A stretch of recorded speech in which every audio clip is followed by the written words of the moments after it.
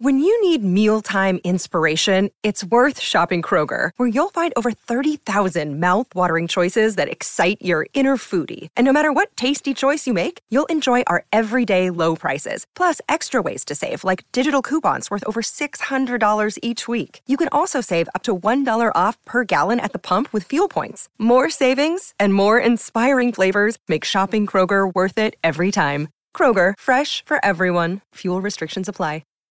This episode is brought to you by Shopify. Whether you're selling a little or a lot, Shopify helps you do your thing, however you cha-ching. From the launch your online shop stage, all the way to the we just hit 1 million orders stage. No matter what stage you're in, Shopify's there to help you grow. Sign up for a $1 per month trial period at shopify.com/special offer, all lowercase. That's shopify.com/special offer. Hi, everyone. It's Michael Nesmith on the Pantheon Podcast. History in 5 Songs with host Martin Popoff. A production of Pantheon Podcasts. Let's rock out with Martin. Hello once again, Martin Popoff here, back with another episode of History in 5 Songs with Martin Popoff, brought to you by the good people at Pantheon Podcasts. We are part of the vast and always expanding Pantheon Podcast Network. We're available on Spotify, iTunes, and over 40 other podcast platforms. All right, so this is episode 96. We're going to be calling this Part 2 Albums. This kind of evolved out of a concept. I was listening to Two Guys Talking Rush. John and Dan, and they started talking about this idea. Where is Rush's sweet spot? And I don't think they have one of these. This is kind of the this will probably expand into an episode itself. But I've always looked at it as cusp albums. This idea of a sweet spot. I'm not going to get too into it because it will be an episode. But this expanded into this idea of Part 2 albums. So this is episode 96. We're calling this Part 2 albums. And we're going to be talking about albums that lined up in terms of a pairing with a previous album from the band. And we're not talking about true Part 2 albums like Bat Out of the Hell Part 2. I think Frampton Comes Alive, they did a Part 2. Foghat Live, they did a Part 2. And there's, of course, Operation Mindcrime 2. And there's Joe's Garage, the original one. I think they even called it Act 1. And then they put out the double album, Acts 2 and 3. So it's not that kind of thing, although that could be an episode as well. But no, this is the idea of a second album from a band that really lines up, defines up with the previous album. And then, you know, they aren't doing these pairings all the time, but we're also going to get into the idea of which of these bands had other pairings that I kind of frame in my mind as a true pairing. You know, other people might have different ideas.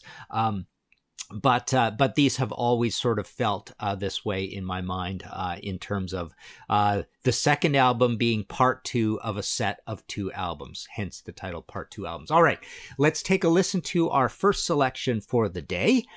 This is Queen with White Man.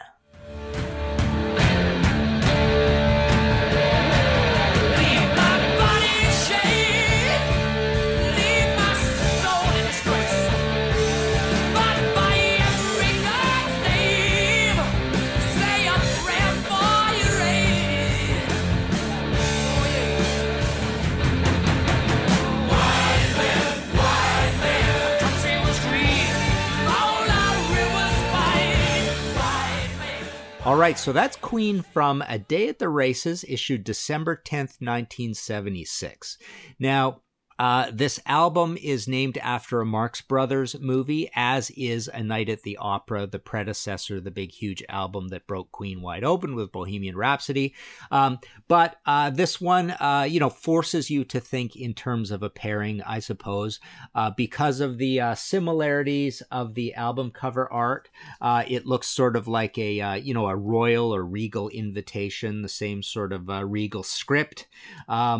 The same design. We've got a white album cover with the same sort of graphic elements, and then we've got a black album cover with the same sort of graphic elements. Same with the back. You've got the centered, using kind of fancy script, the centered song titles and a few credits. Interestingly, let me see here. So, the song titles, the credits on the second album are kind of split top and bottom with the song titles in the middle. And the first one has the credits first and then the song titles. But I've always looked at these as a pair for the obvious reasons. One thing that doesn't make them a pair is that A Night at the Opera is produced by Roy Thomas Baker, and the famous Mike Stone, may he rest in peace, he died 2002, complications from a booze problem that he had for years. But Roy Thomas Baker is producing A Day at the Races, and Mike Stone's actually engineering all through with Roy throughout all those classic first Queen albums.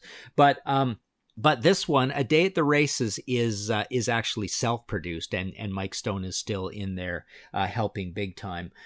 So he's the engineer, and it says produced by Queen. I think they get a great sound on it. Let me put it this way. I think they get the same level of ambition and layering and ear candy on this record that they got on Night at the Opera. Maybe not as forced into the obviousness because of Prophet Song, Death on Two Legs, Bohemian Rhapsody. These are more standalone, slightly more conventional songs on this record.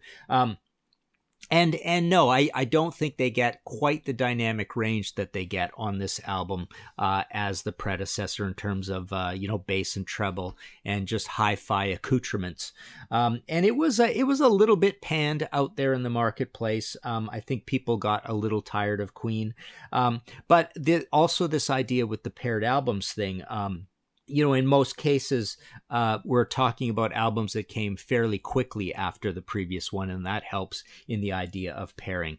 But also helping in the idea of pairing here is the fact, and again, this is a characteristic of this episode, is that you hit a lot of the same marks as you did on the previous album. So you've got your sort of carnal rockers in Tie Your Mother Down matching up with Sweet Lady.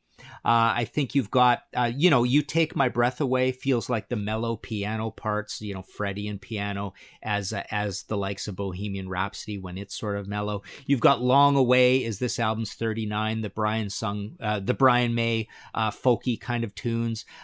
You and I, kind of poppy, is this album's You're My Best Friend sort of feel. You've got Drowse, sung by Roger. One of the probably the second greatest, maybe the first greatest voice in Queen, but the second greatest singer after Freddie. You've got him doing Drowse, and then he does I'm in Love with My Car on the previous album. So you've got a lot of the same marks being hit. I don't think the second album is as proggy as the first album in total. Yeah, you've got the Millionaire Waltz matching up with your Seaside Rendezvous and what else? Lazing on a Sunday Morning, I suppose, a little bit. Good Company even. So you got that 20s dance hall music sort of thing as another mark that's hit. White Man's a heavy one on here that doesn't really have a corollary, if that's the right word, or I even pronounced that right on the first one.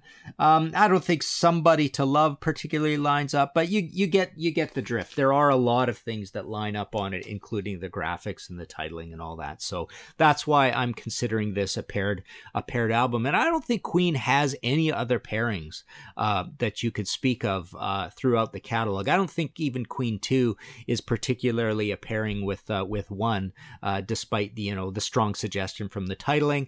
The only other time I felt that there was somewhat of a lineup, but not really, is The Game to Hot Space. But other than that, I don't really see other pairings. So that's the other reason I wanted to highlight this pairing, because I think it really does stand out. All right, let's move on to our second selection here in History in 5 Songs with Martin Popoff, episode 96, part 2 albums. Take a listen to this. This is Ozzy Osbourne with SATO. Way of thinking, like the rest, found the best. Stormy day won't see me sinking. I can't conceal it like I knew I did before. I got to tell you now,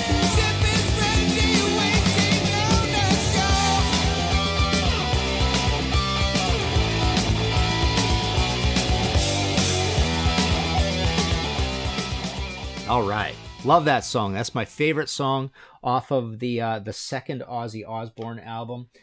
So this is a pairing for a few reasons. So this is, I consider Diary of a Madman, issued November 7th, 1981, quite the pairing with the debut album, Blizzard of Oz. The debut was issued September 20th, 1980 in the UK. I bought the import version of that early on, so I had that, and then it came out with some slight graphic adjustments March 27th, 1981 in the US. Now, the story had been going around at the time, or if you weren't kind of paying attention, a rumor got out there, or at least this narrative got out there, and, pre-internet and all that, information is, can be slightly wrong, and it doesn't really sink into everybody that it is wrong. But people used to talk about how, at Ridge Farm there, all of these songs were recorded at the same time. That's not true. But these albums do come out close together. And then, the other thing that conflates that is that when the debut album, Diary of a Madman, came out March 27th, 1981, they had actually already finished recording the second album. So that's what happens there. The debut was recorded March to April 1980, and the second one was recorded February to March 1981. So they're coming out close together, and there's this sort of overlap thing. The other thing that's obviously the wrinkle that everybody sort of knows about is the rhythm section on both of these is Bob Daisley on bass and Lee Kerslake, rest in peace, on drums. But when the second one came out, they got a little nefarious with the whole, management and sharing and all that kind of thing. And because, Lee and Bob were speaking up a little bit too much about the pay situation, they were unceremoniously fired and replaced by Rudy Sarzo and Tommy Aldridge, and their picture, strongly shown on the inner sleeve is right there. So again, pre-internet, people thought that and quite sensibly that those guys played on the album, but it is in fact Lee Kerslake and Bob Daisley. But the other reason these records kind of line up, not so much in terms of stylistically, I think there's quite a stylistic gulf between them. I think the first one's a little poppy, a little conservative. And I always kind of joke that Crazy Train and I Don't Know are a little disco-y. So I think the songs, there's a great leap forward on the songs, but you do get that gorgeous, gorgeous, overdriven Max Norman sound on both of the albums. And obviously the other reason they're paired is that, the great Randy Rhoads is the guitarist on these two albums, and then no more after this. You go to Bark at the Moon. And I think, oddly, I think Bark at the Moon, really has a pretty consistent through line from Diary of a Madman. I think it's a little more similar to Diary than people would make out, because there's the big hoopla around they need a new guitarist, so Jake E. Lee is in there. So for that reason, I think you get this amazing Randy Rhoads performance and style and tone. In conjunction with Max Norman, and they're both done at Ridge Farm, and both records are the same four players. Obviously, that's a big thing that happens in the Ozzy band, is that the players do not remain particularly consistent throughout the catalog. But there you go. I think this is a paired album. You've got the same sort of general look, using the they both have the sort of horror show, ghoulish Alice Cooper kind of designs to them, as well as does Bark at the Moon, I suppose. But yeah, these two records go together because essentially because Ozzy's such a hit right off the bat. There is this rushing to get the second album out sort of thing, and it just feels like all of those tour dates are kind of weirdly in support of the two albums at the same time, kind of thing, if that makes any sense. So there you go. There's a pairing. Now, does Ozzy have other pairings in his career? I would say I've always thought that No More Tears and Osmosis kind of went together as the two big expensive corporate post hair metal sort of albums that still kind of hung on to a lot of hair metal tropes. And then after that, I don't know if you would particularly pair them up, although they do sound fairly similar. But you certainly wouldn't put No Rest for the Wicked or Ultimate Sin or Bark at the Moon in any kind of a pairing. All right, let's actually take a short break and we'll be right back. Okay, back again here, History in 5 Songs with Martin Popoff, episode 96, part 2 albums. Let's take a listen to our third selection and we shall discuss. This is Judas Priest with Jawbreaker. Ticking like a time bomb, the fuse is running short. On the verge of snapping infants' cords.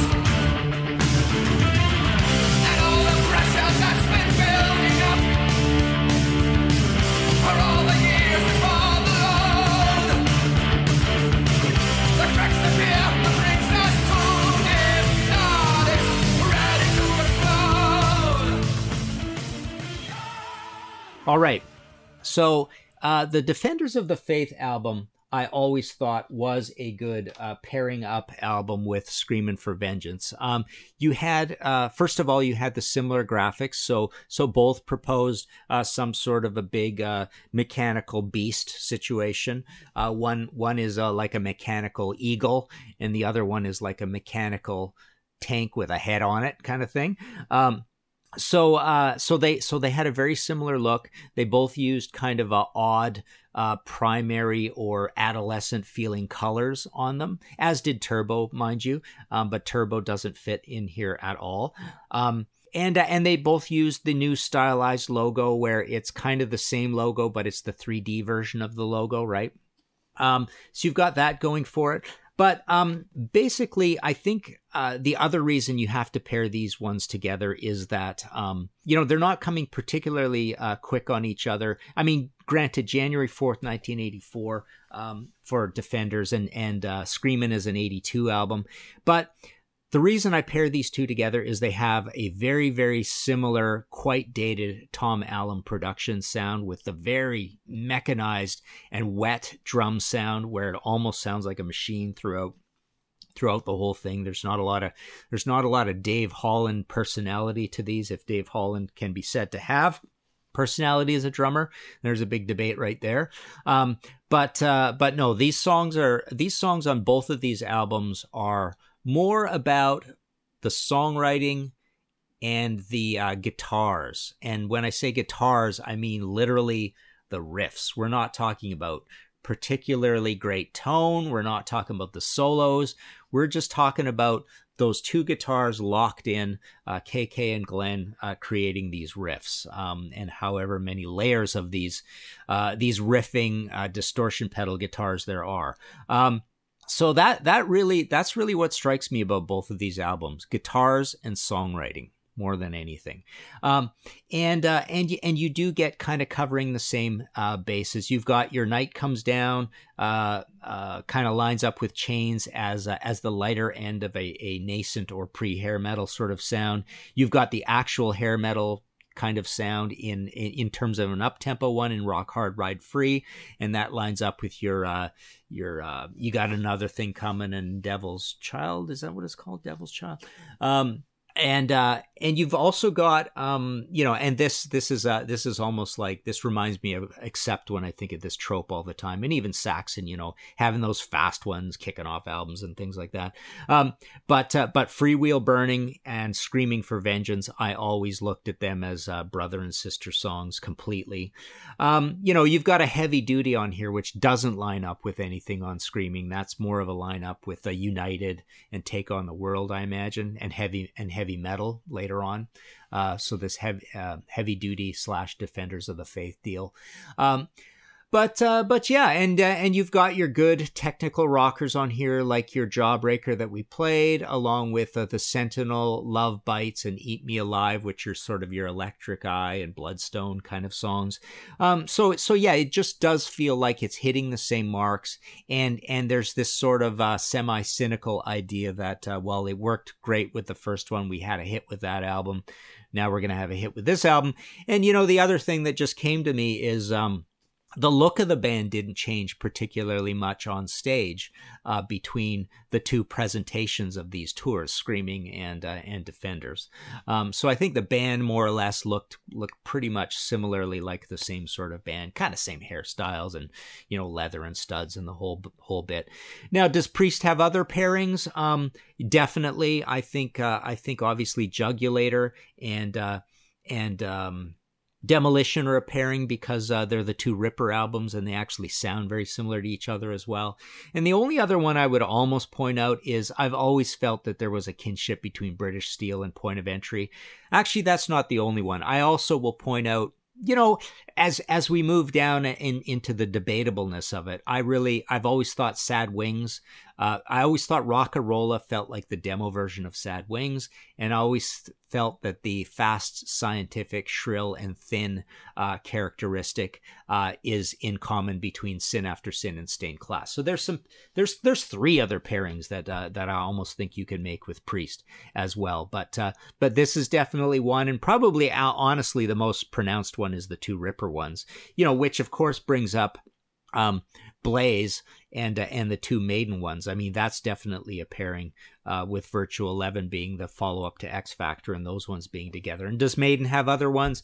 I've often thought, you know, in a vague sense, I always thought Power Slave was kind of part 2 of Peace of Mind, and I always thought Seventh Son was kind of part 2 of Somewhere in Time, and I've always thought Fear of the Dark was kind of part 2 of what's this, No Prayer, right? No Prayer for the Dying. So those feel like pairings for me as well. But yeah, the biggest one in Maiden is going to be the two Blaze, which lines up with the two Rippers here. But that's not what we talked about, is it? We talked about Screaming for Vengeance and Defenders. All right. Let's move on. Take a listen to our fourth selection here in Part 2 albums, episode 96. This is Rush with The Big Wheel. Well, I was only a kid on a holy crusade. I placed no trust in a faith that was ready-made. Take no chances on the paradise to wait. So I do a slow fade, playing for time. Don't wanna wait for heaven. All right, so this this is the where it sort of came again from the Rush discussion I listened to between John and Dan on Two Guys Talking Rush. By the way, they did a great 2-part episode with my buddy Ralph Chapman, you know, who was the chief writer on the Rush movie. You should take a listen to that. So this is from Roll the Bones, which was issued September 3rd, 1991. It actually found Rush having a little bit of a career revival blip. They had some gold records in a row in the States, RIA certified gold, and Roll the Bones actually went platinum, and that was probably, believe it or not, somewhat due to the title track and the hubbub over them having the kind of silly little rap section in it. You know, bad press is good press in a way, right? And then they were back to the golds, and one thing maybe a lot of people don't know, the last 3 Rush studio albums in a row did not certify at all. They did not even go gold in the States. But yeah, so this album is very, very much paired with Presto, which was issued November 21st, 1989. And both of these albums were produced by Rupert Hine, and who did not produce with them again. That's why I didn't want to include another pretty clear pairing in Power Windows and Hold Your Fire. Those are produced by Peter Collins, but Peter Collins actually comes back later as well and doesn't particularly sound like Peter Collins when he does come back. But these two really go together because Rush has a really singularly signature sound at this point. It's backing off a tiny bit on the keyboard. It's that new wave post-punk poppiness that they're doing. This odd little dated, a lot of sort of 80s tropes. But they're off in a strange little world by themselves for these kind of 4 albums in a row. But on Presto and on Roll the Bones, I would say, notch back a little on the keyboards, bring up the acoustic guitars a little bit. Alex is still sort of chimey and wiry like the Fix or Duran Duran. So you definitely have a similarity between these two albums. Now, granted, they are separated by pretty much 2 whole years, actually more than 2 years, 2 years and 2 months. But still, I think this is a true pairing in the Rush catalog. And again, I think Dan and John kind of forced it when they talked about Rush having a sweet spot, and I'll go way more into that when I have an episode on this idea of cusp albums that I've always talked about, which is kind of the similar idea to the sweet spot idea. But Rush definitely has other pairings. I've always thought Caress and 2112, Caress of Steel, 2112 went together. Again, just like what I said about Priest, I think Caress of Steel is almost like the demo version of 2112. They made 2 albums in Wales at Rockfield, right? With Farewell to Kings and Hemispheres. I think both of those go together as prog rock tour de forces. I think there's quite a similarity between Moving Pictures and Signals. They're both kind of like smooth and assured and kind of corporate sounding, very full-bodied, rich sound, and they're both kind of the Le Studio thing. So that's quite a few pairings. Obviously, the debut doesn't go with anything. I don't think Fly By Night goes with anything. I don't think Test for Echo or Counterparts, or certainly all of the last 3 belong in any kinds of pairings at all. So yeah, they have some pairings, but definitely they have a lot of albums that don't fit in a pairing. But this one, I think, definitely did. All right, let's move on to our last selection. Take a listen to this. This is Metallica with Leper Messiah. Spineless from the start, sucked into the pot. Circus comes to town. You play the lead wow. Players, spreading his disease, living by his story. Knees, falling to your knees, suffer for his glory. You will. All right, so that's Metallica from Master of Puppets, issued March 3rd, 1986. I always thought that Master of Puppets was a part 2 album to Ride the Lightning. I think these 2 albums go together quite well. There's the obvious, they both have really kind of interesting, cool, uncompromising, raw, but still weirdly high fidelity production sounds, but they are different from each other. I think the first one has a little more bass to it. The second one is kind of more uncompromising and more like 2 big concrete blocks scraping together, very mid-rangey. But they are both Flemming Rasmussen Productions, recording in Sweet Silence in Copenhagen, right? So there's the big deal there. So I think they're pretty similar in that respect. They are separated by a fair amount of time. Master came out in 84. How does that work? I think it's 84 for the import version into 85 for the American version on Megaforce. But yeah, Music for Nations, right? Mine was an import that I had. So there's a fair gulf of time in there. But the other reason is that you do have this matching up of tracks. You've got the big epic instrumentals in Call of Cthulhu on the first album, matching up with Orion on the second album of this pairing, or other second and third album of the catalog. You've got your battery. Your battery and your Damage Incorporated kind of lining up with your no-nonsense Thrasher in Trapped Under Ice, which is really the only no-nonsense Thrasher on Ride the Lightning. I think Master of Puppets and Creeping Death line up together as these sort of up-tempo but not thrash-tempo kind of epic, a little bit proggy feeling songs. So yeah, those two have this vibe of very up-tempo mid-pace, but not super fast. You've got your obvious Welcome Home Sanitarium and your Fade to Black as the 2 power dirges, mellowness, kind of suicidally songs. not power ballads. I'm trying to avoid using that term. They obviously don't fit with that, but that kind of idea as well. And I think even your Leper Messiah, which we played, lines up in terms of a little bit of the big dumb commerciality of For Whom the Bell Tolls and Escape, which I think is a really underrated song on Ride the Lightning. I really like that one. But yeah, so there you go. So I've always thought that they became absolute masters of heavy metal and thrash and one of the greatest bands of all time when they put out Ride the Lightning. And then they kind of repeated that on Master. And the only reason I don't really put Master above Ride is because it does have a little bit, it has too much, and always did have too much of that feeling of a part two. But when I did the big polls for those books, that top 500 heavy metal albums of all time, Master of Puppets won that poll. So it is considered the greatest heavy metal album of all time. Does Metallica have other pairings? There's the obvious one in Load and Reload. And that is a true pairing. I believe, yeah, isn't that right? I mean, those songs were more or less recorded together. But with Metallica, together means over a long time, really, for whatever they do. This is a band that's been around a long time, but they have not put out a lot of albums, right? Other than that, I wouldn't say there are any pairings in the Metallica catalog. They're too intellectually and creatively curious, and they really strive to do different things every time out.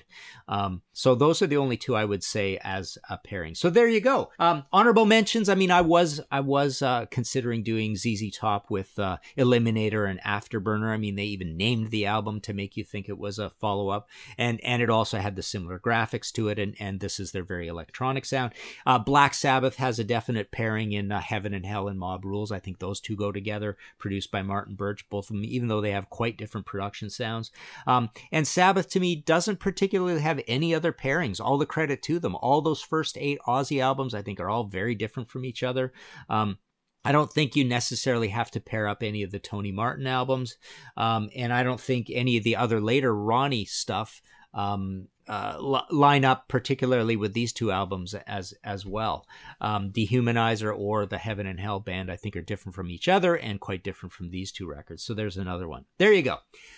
If you like this episode and want to support future episodes, you can go to Ko-fi, rhymes with no fee, .com/Martin Popoff and hit the red support button. They got that $3 thing, of course. But yeah, people are doubling up and tripling up on it sometimes, which is very nice.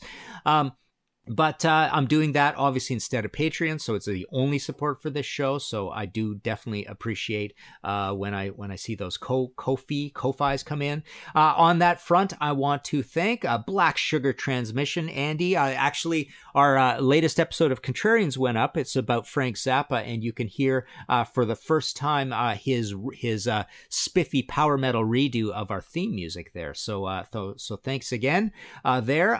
Bruce Campbell, Greg Canillo, Tim Derling, David Fisher, Jeremy French, Michael Ladano, Kevin Latham, Jamie Laszlo, Agustin Garcia de Paredes, and Scott Ray.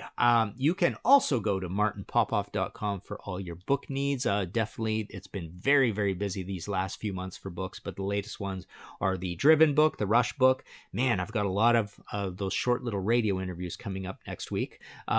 For that, but been shipping those out for a while, even though the official release date on Amazon, I think, is what is it, couple days from now.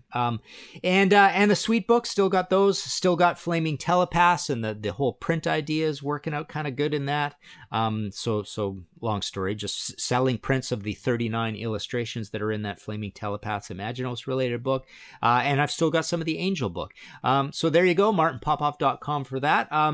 Tell me what you think at the History in 5 Songs Facebook page on all this, and tell me if I've got these pairings right, and maybe suggest a few other ones for me.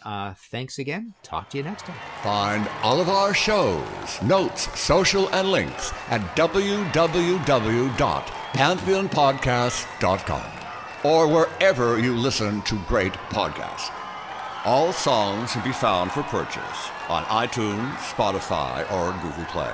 Please purchase these great and important tracks. Find us on Facebook at the RNRAP. We are on Instagram at RNR Archaeology. Tweet us at RNR Archaeology.